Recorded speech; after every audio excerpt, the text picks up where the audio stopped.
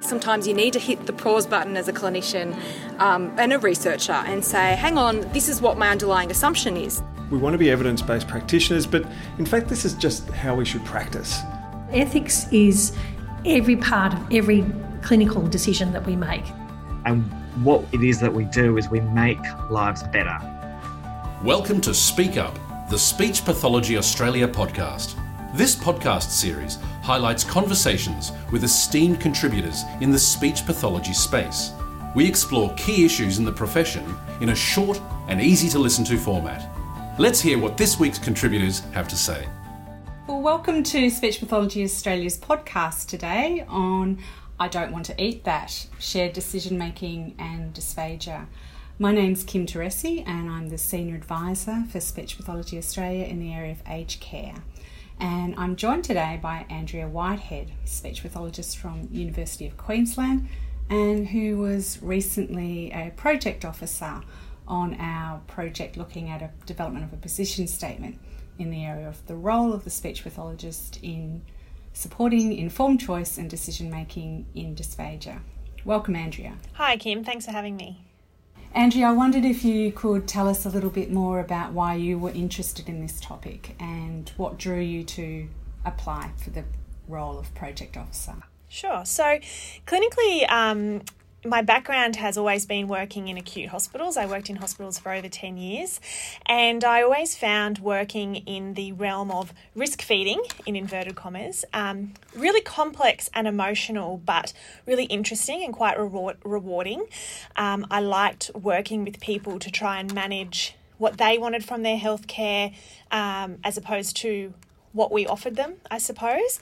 And then as I progressed into management and leadership roles, and I was the director of a speech pathology department here in Brisbane, I realised that the knowledge and the skills and the confidence of clinicians across the state and probably even broader varied immensely.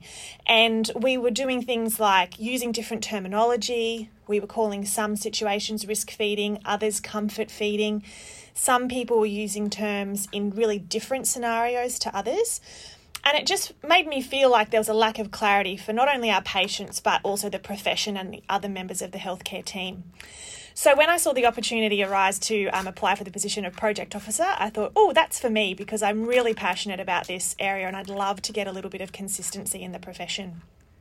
So I really enjoyed working with the working party on the development of the position statement. But Kim, I was just wondering what was the impetus for Speech Pathology Australia in developing the position statement?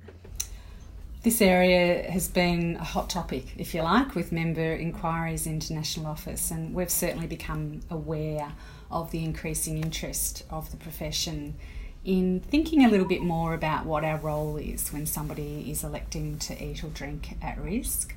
I think there's a few key factors perhaps driving that because, as we know, as speech pathologists who work with people with dysphagia across the lifespan, we've probably all come across that in our clinical practice over the years, but I think there might be a few things happening currently that's driving this increased interest. I think there's sort of that policy direction shift and societal attitude shift in terms of us moving towards a more person-centred care approach to healthcare and moving away from that traditional medical model, and that's empowering people to have to be thinking more about being active participants in their healthcare and making decisions. And I guess the second aspect is probably seeing a degree of more caution, if you like, in facilities, whether that be across residential aged care facilities, disability services, schools, etc., who are grappling with thinking about and reflecting on what their duty of care looks like in supporting people who have dysphagia. And that's prompted a lot of our members to, I guess, contact us to seek, I guess, advice and support around the parameters of their role and in relation to what they're being asked to do as well. So I guess as an example, in my area, for example, in aged care, a lot of the time our members are talking about the impacts of the increased corporatisation of the sector, whereas once upon a time there might have been more local, flexible solutions discussed around supporting someone's choice. The corporatisation in the sector has sort of led to more centralised policies being adopted and rolled out that have, I guess, impacted the way that people talk about supporting somebody's choice and decision making around the dysphagia. So that really led Speech Pathology Australia to consider the need to I guess, just as you said, seek some clarity around what the association's position was on the role of the speech pathologist in that context.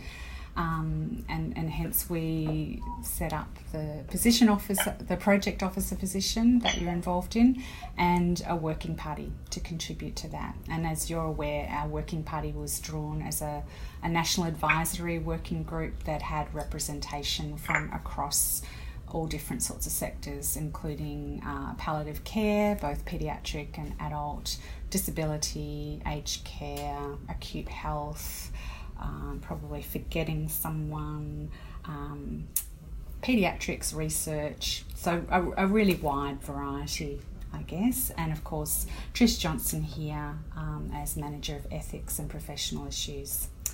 I guess we had an opportunity to have lots of conversations, and I guess I was going to ask you, Andrea, about what you felt were some of the main points to come out of the position statement work that we did that reflected on that role.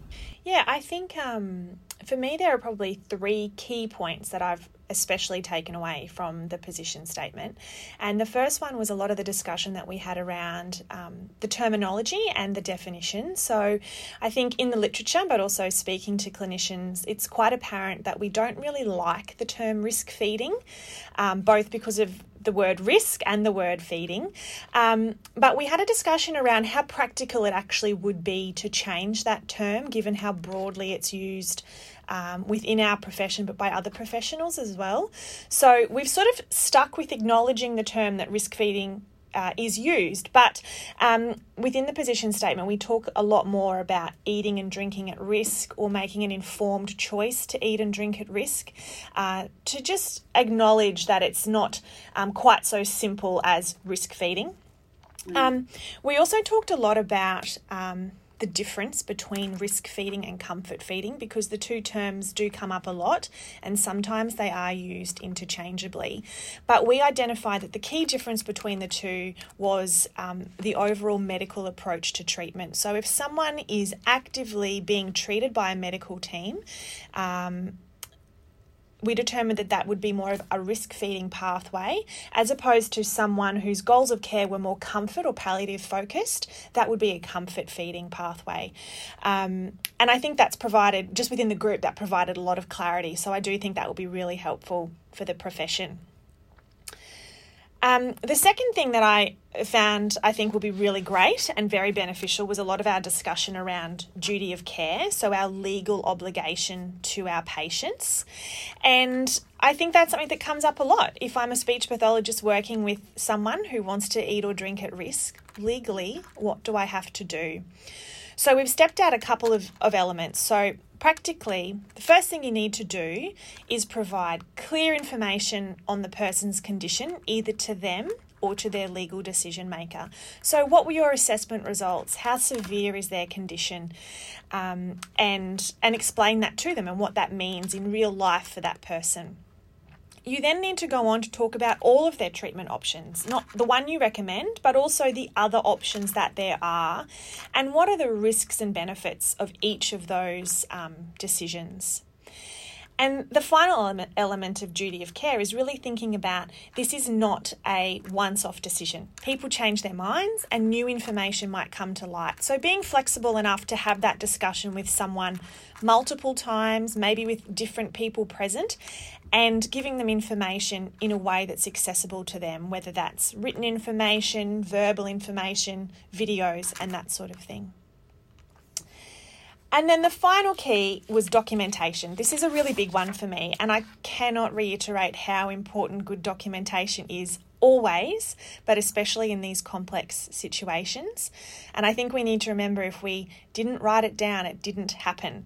So if we're thinking about our medico-legal record, this is it, regardless of where we work. Our documentation is key. So we need to include who was present for a discussion. That's the person involved, their other decision makers, members of the healthcare team. And who was the decision maker in the room? Was it the person themselves, or do they have a substitute decision maker? And what information did you provide them? So all of that we just talked about under duty of care, that all needs to be documented really clearly, and in what format you provided the information to them.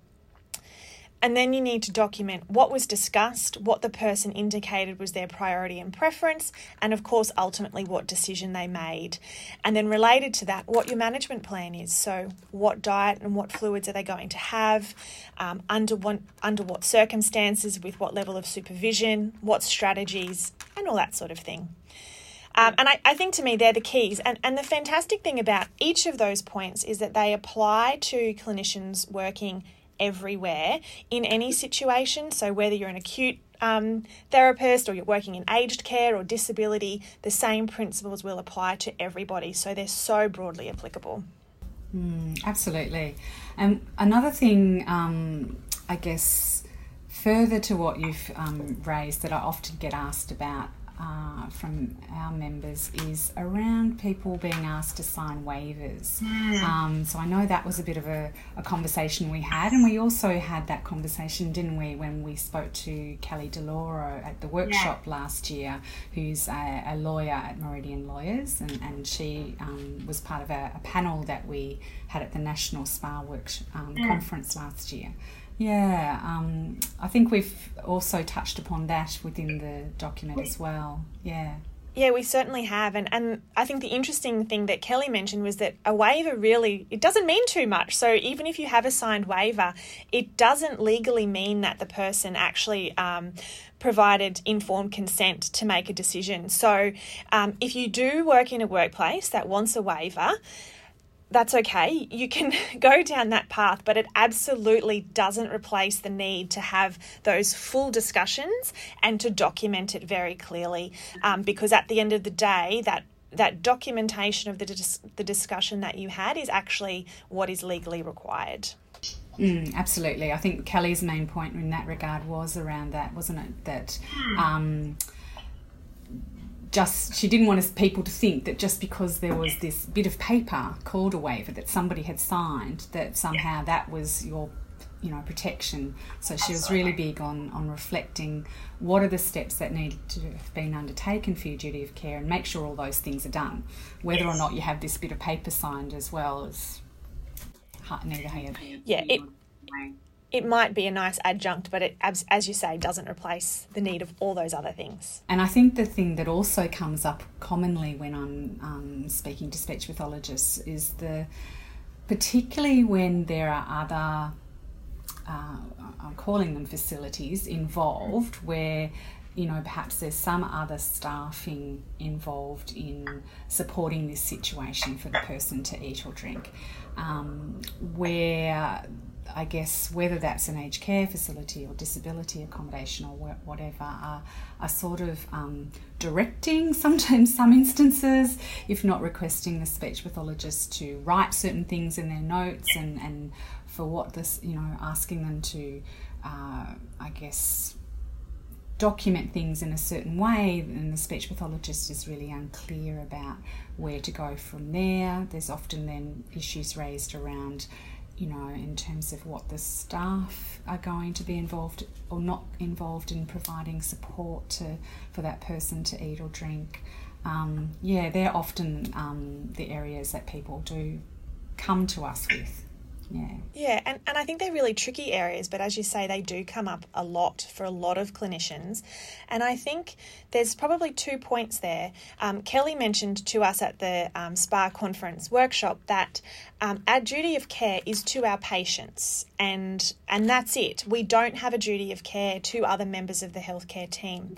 So if a nursing staff member, for example, is saying, I don't want to feed that person that item of food because I'm concerned they're going to choke, it's not our duty to manage that legally. That's up to the nursing teams and the nursing management to handle that situation. And of course, we will provide information and education and training as required, but that's where our role in that situation stops. And I think the other thing that we touch on in the position statement, which is really important, is our scope of practice. And as professionals, we love to help people. We want to help people, and especially in these complex situations, we feel that a lot of it is our responsibility. And sometimes other members of the healthcare team put a lot of that pressure on us. But I think it's important to remember that as a speech pathologist, you are never solely responsible for the healthcare management of a person. It is never completely up to us. And sometimes we will be asked to do things, but you need to step back and think, is that within my scope of practice? And if it's not, you absolutely can say no. And you should say no to stick within your scope, and you don't have to do something that's unethical or outside of your area of practice. Absolutely. And I think within the paper we also talk about the times when that multidisciplinary approach will be good, to have that multidisciplinary conversation subsequently with the person and their family around the next steps is an important part of that management of that situation as well. Yeah. So we have the position statement now available for members. Yeah, it's very exciting. Very exciting. The next steps from Speech Pathology Australia's perspective are that we will be looking to develop a clinical guideline in this area. So we really see position statements as being a really short document that is the association's position on the what. What is the role? The clinical guideline now will hopefully give us a chance to go into more detail around the how.